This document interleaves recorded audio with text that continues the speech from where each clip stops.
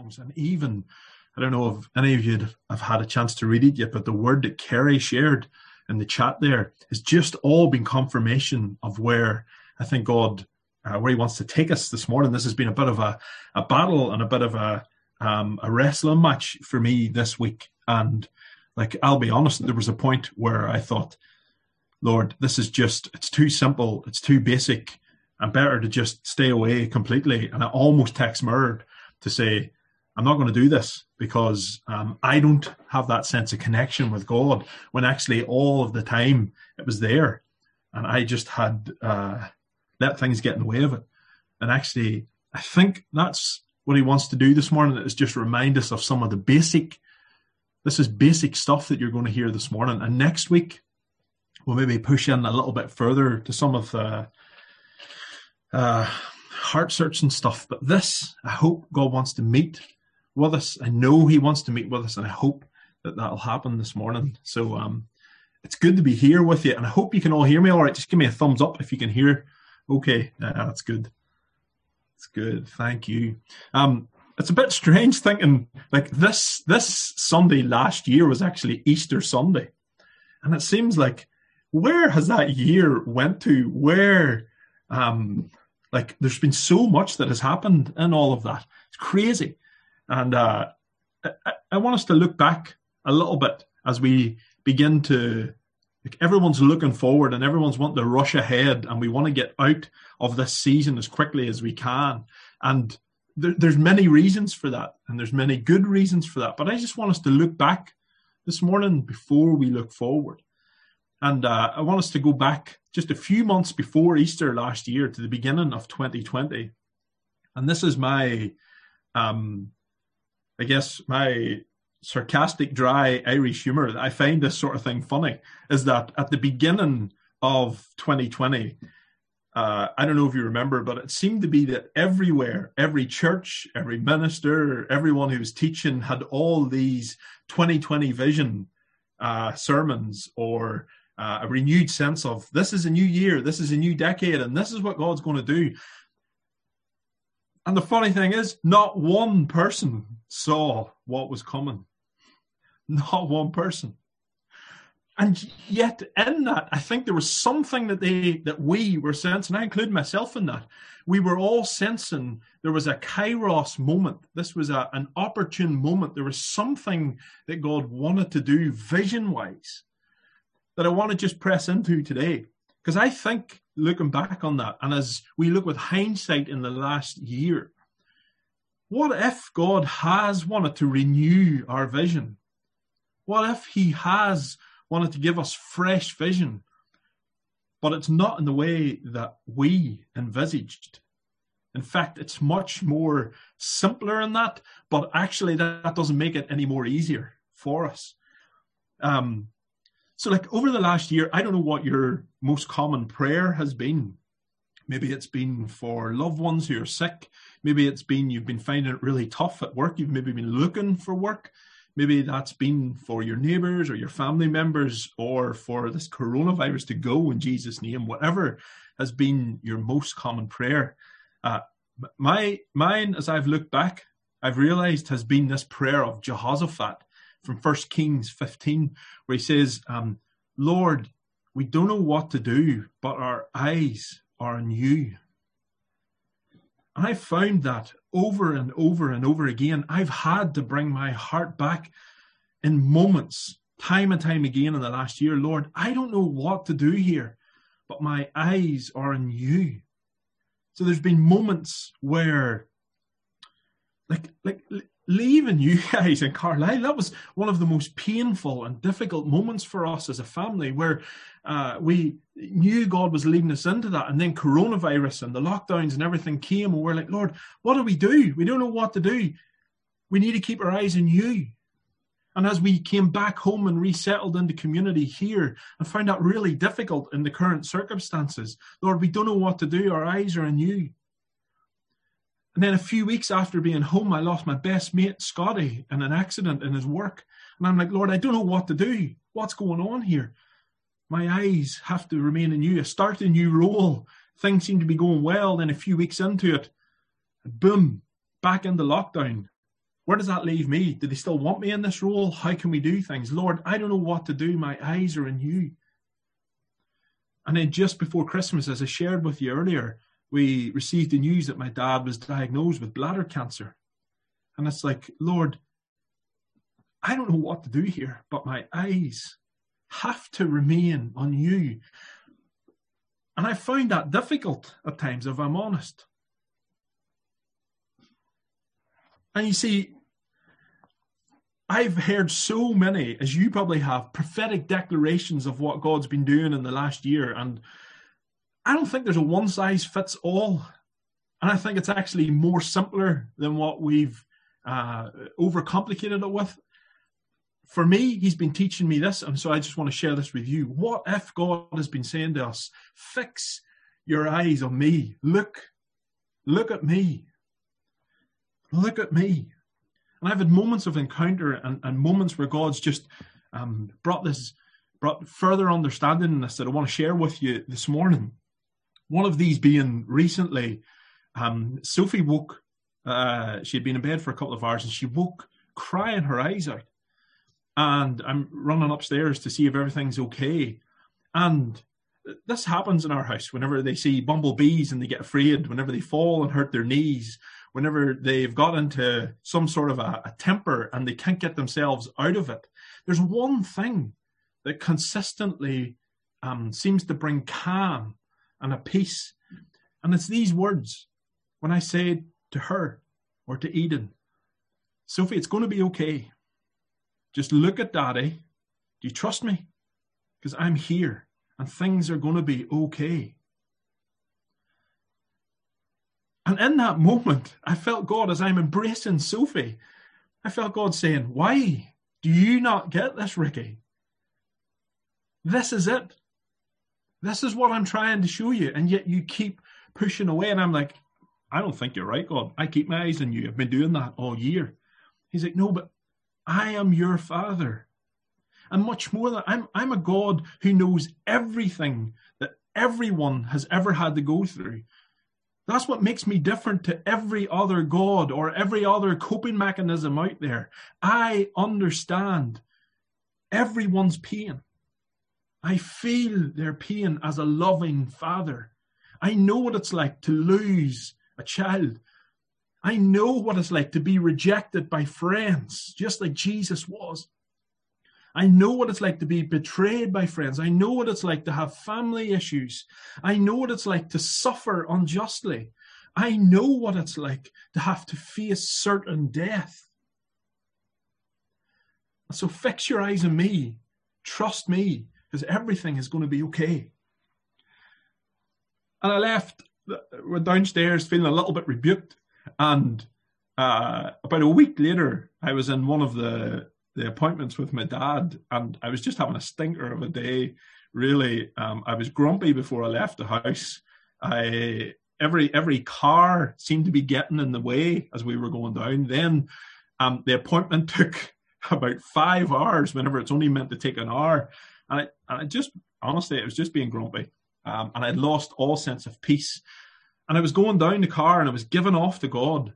And the next morning, I'd arranged to meet this retired pastor. He's a mentor of mine's. And we went for a walk in the forest. And I was just giving off to him about everything. And he just stopped me for a moment. And he goes, Rick, I just want to remind you of the words of there's that old hymn, What a Friend We Have in Jesus. He goes, the line in it is, there are these lines say, oh, what peace we often forfeit. And oh, what needless pain we bear, all because we don't carry everything to God in prayer. He's like, don't know what that means, just going to throw it at you. I was like, I think I know what God's trying to say here.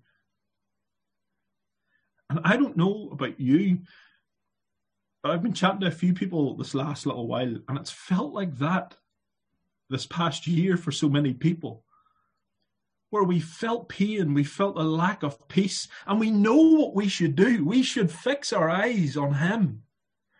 But we found it incredibly difficult.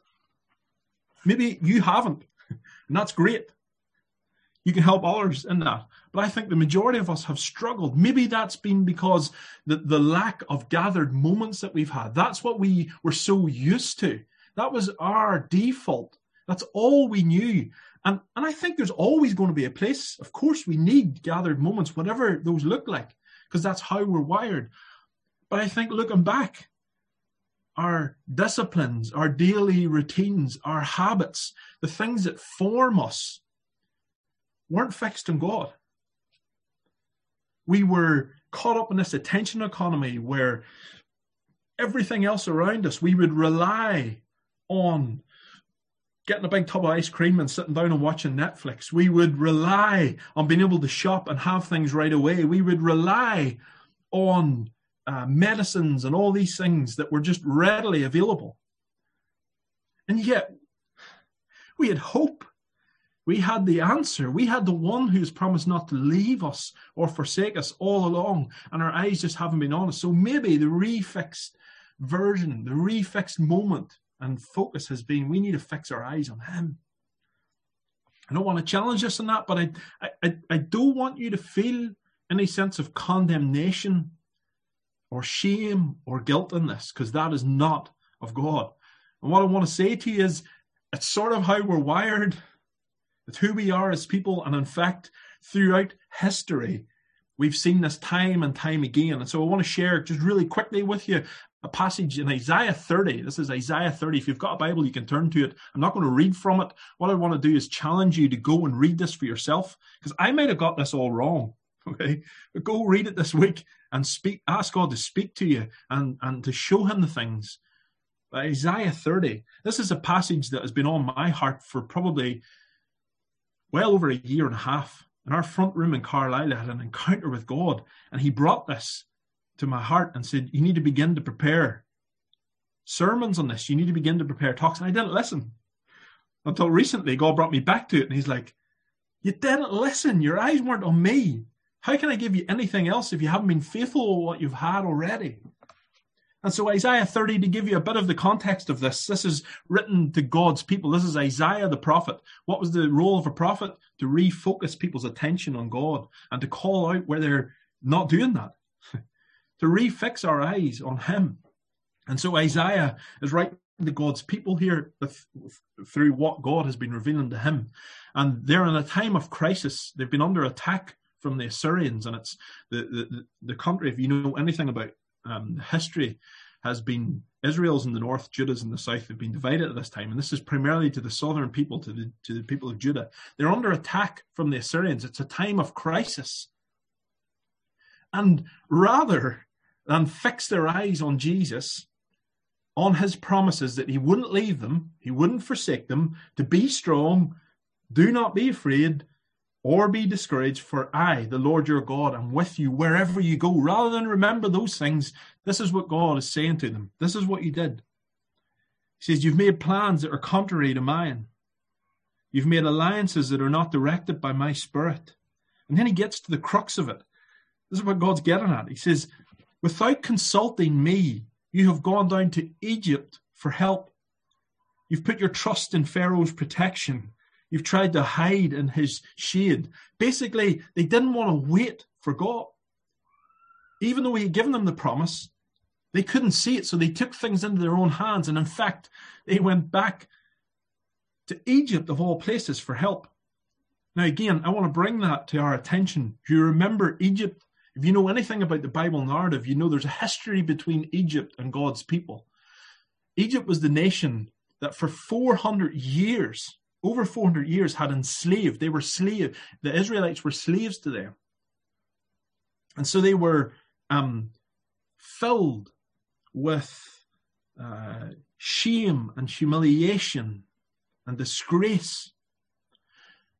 And God knows this. This is why when he said, fix your eyes on me, it's not the rebuke of some controlling dictator God. It's a loving father saying, I don't want you to experience all that humiliation and that disgrace and that shame again, because I know if you go down to Egypt for help, all they want from you is you as people. They're going to impose their power upon you and you'll be disgraced once again. And I want what's better for you, because he had freed them from that. If you remember in the book of Exodus, he had taken through Moses the people out of Egypt into their own land of freedom and slavery, or freedom from slavery. He had given them safety. But as soon as the going get tough, even though he had promised, I will be with you, it wasn't long before they started complaining and looking back, taking their eyes off God, who was meant to be guiding them, who was meant to be the protector, and looking back to the things that they relied on before for safety and comfort and provision. Even though that would mean losing their freedom, losing the sense of safety and protection, and it would bring shame and humiliation and disgrace. They forgot about the miracles. God had parted the Red Sea. They forgot about all the manna and the quail that was provided. They forgot about this provision over and over again. And so zooming back to the passage in Isaiah 30, it is no wonder at the beginning of it that God calls them rebellious or obstinate children. I looked up the definition of that, obstinate. It means stubbornly refusing to change one's opinion or chosen course of action, despite attempts to persuade one to do so. And even with all the stories that had gone on from generation to generation, from them being set free, don't keep your eyes on Egypt. They will only bring shame and humiliation and disgrace. Here they are, centuries later, doing that very thing because they don't want to wait on God. So what about us? What does that have to do with us? Because we might think that all these years later, and we have the whole of Scripture, and we have all these stories, and we're able to hear the stories in each of our lives of how God has provided, how God has been faithful, how we can trust in God. We hear it over and over and over again, and yet we just seem to park it to the side because we can't wait. We live in this instantaneous culture where we need breakthrough right now. And if it doesn't come right now, then God isn't there. Wrong. He's there all the while. And if you think that we don't live these sort of lives where we that we do keep our eyes fixed on God, let me read you verses 10 and 11 of Isaiah 30 in the Message, and try and tell me that this does not sound a little bit like our society today. So this is the people of Israel then, but it sounds like us. They tell their spiritual leaders, don't bother us with irrelevancies. They tell their preachers, don't waste our time on impracticalities. Just tell us what makes us feel better. Don't bore us with obsolete religion. That stuff means nothing to us. Quit hounding us with the Holy One of Israel. Sounds scarily familiar. Where we have made us the focus of everything. God, tell me what makes me feel better. Tell me how great I am. And I'm not saying there's not a place for that, okay? There is, when all the world is telling you you're useless. But when that becomes our only method of connection with God, what happens is we say, stop telling me how to behave, God. Just like they're saying here, don't waste your time on practicalities. Don't bore us with obsolete religion. This is my life. This is my will. This is my way. And we're seeing that throughout society. We have put distance between us and God. We say, quit hounding us with the Holy One of Israel. Some translations say, stop confronting us with the Holy One of Israel.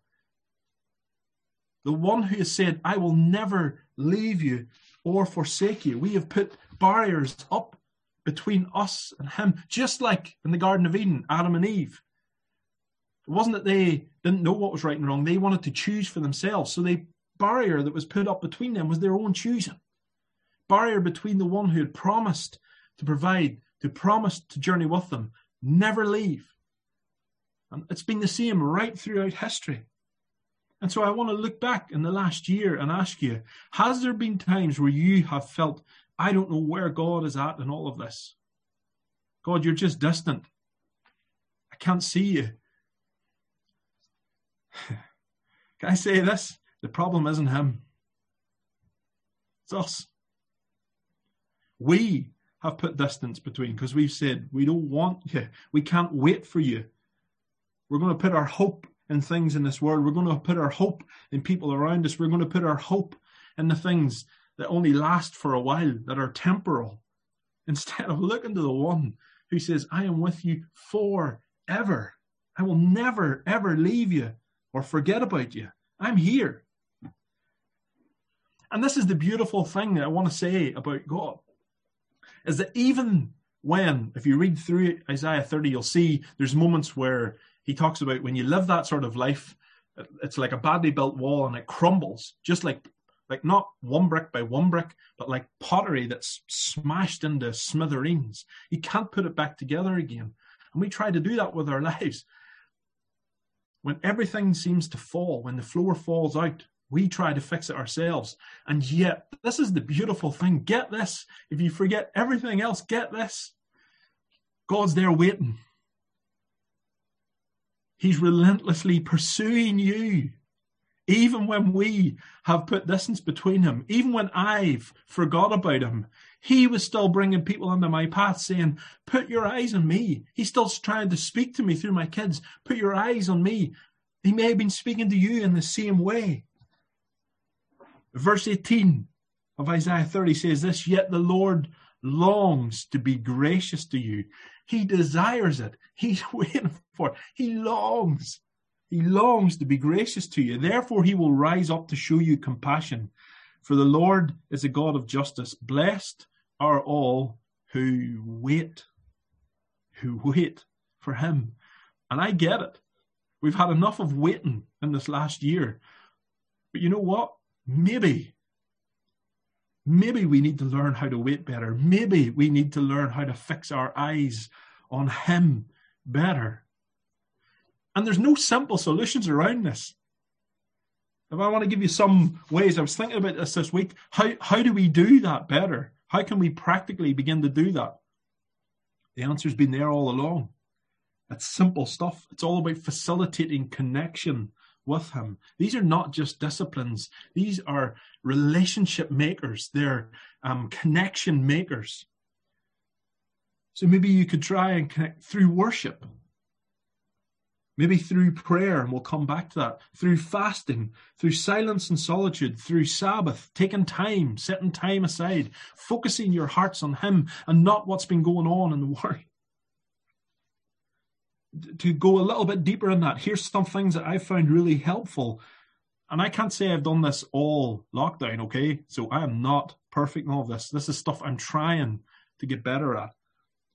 Why don't you try and focus on an attribute of God? So something about him, instead of just reading the Bible aimlessly. Everywhere where it talks about him being Father, read it. Everywhere where it talks about him being Comforter, maybe choose that, read it. Where it talks about him being your rock, read it. Search the Bible. Get to know who he is.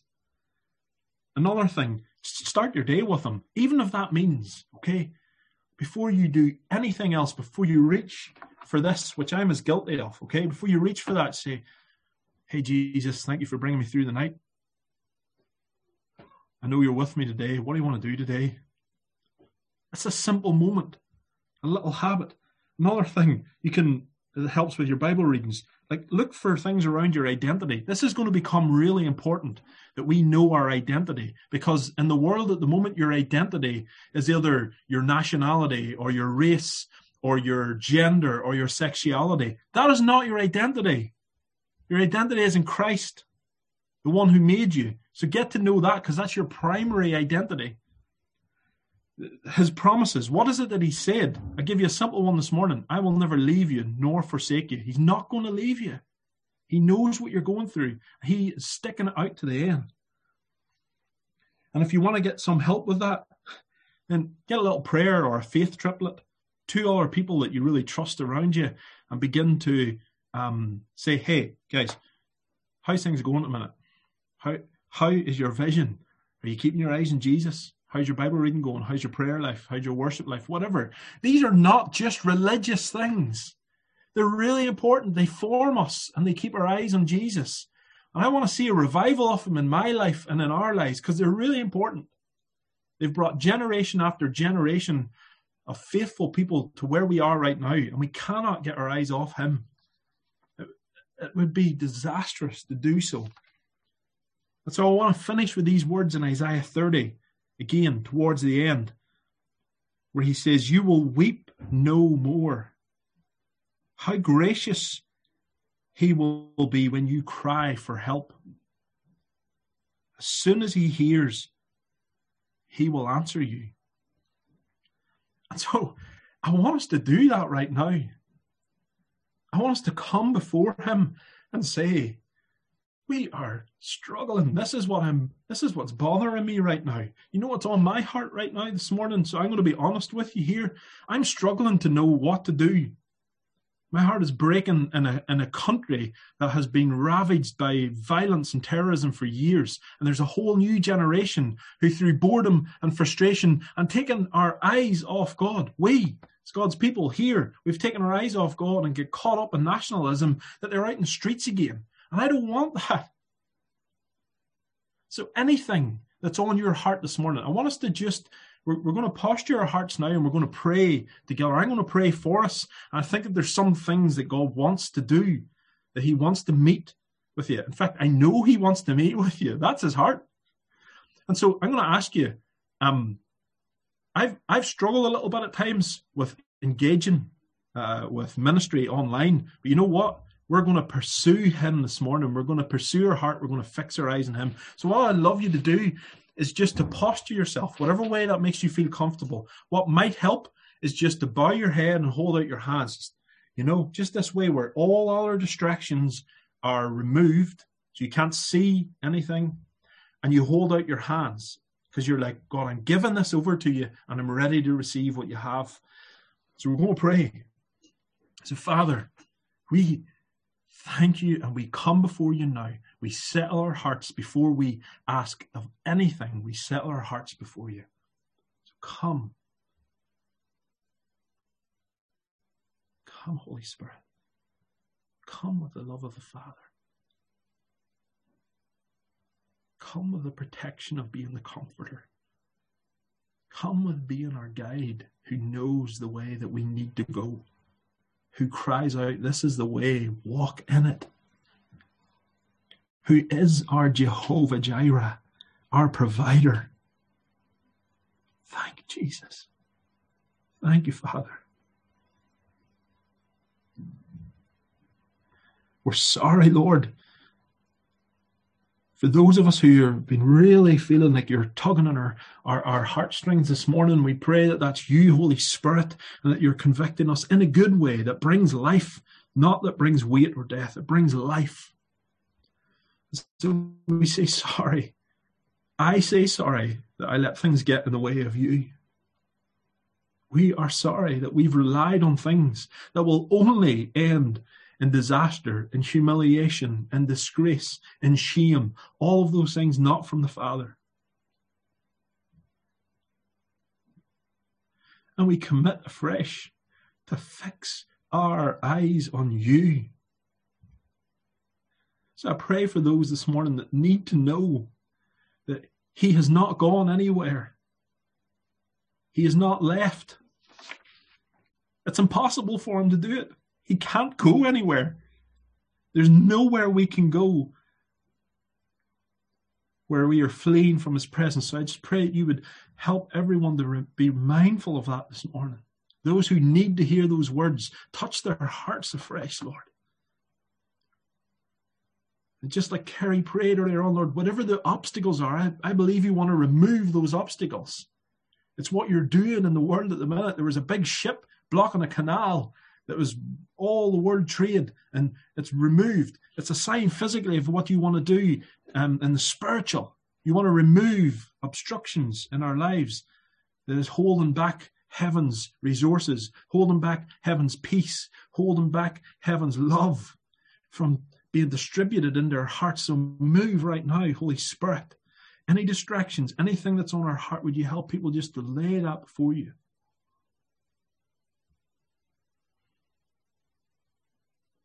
Thank you, Jesus. Thank you, Father, that you are a loving Father who knows what we're going through and who knows what you need. And so for those of us who get impatient, myself included, would you help us to learn to wait, not to rush ahead into this next season without having our eyes fixed on the author and the perfecter of our faith. without having our eyes fixed on a loving Father who wants the best for us, who's promised not to leave us.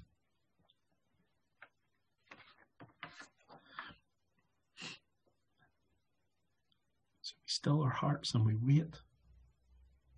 Come.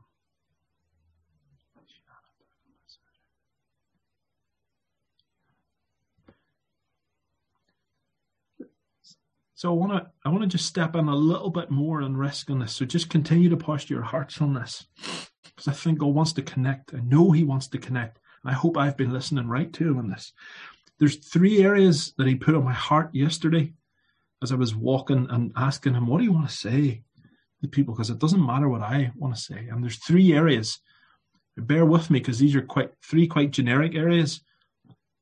But then we're going to push in a little bit further. So there's 3 F's. There's fears, there's finances, and there's family. So just let those sit with you for a moment. Fears and finances and family.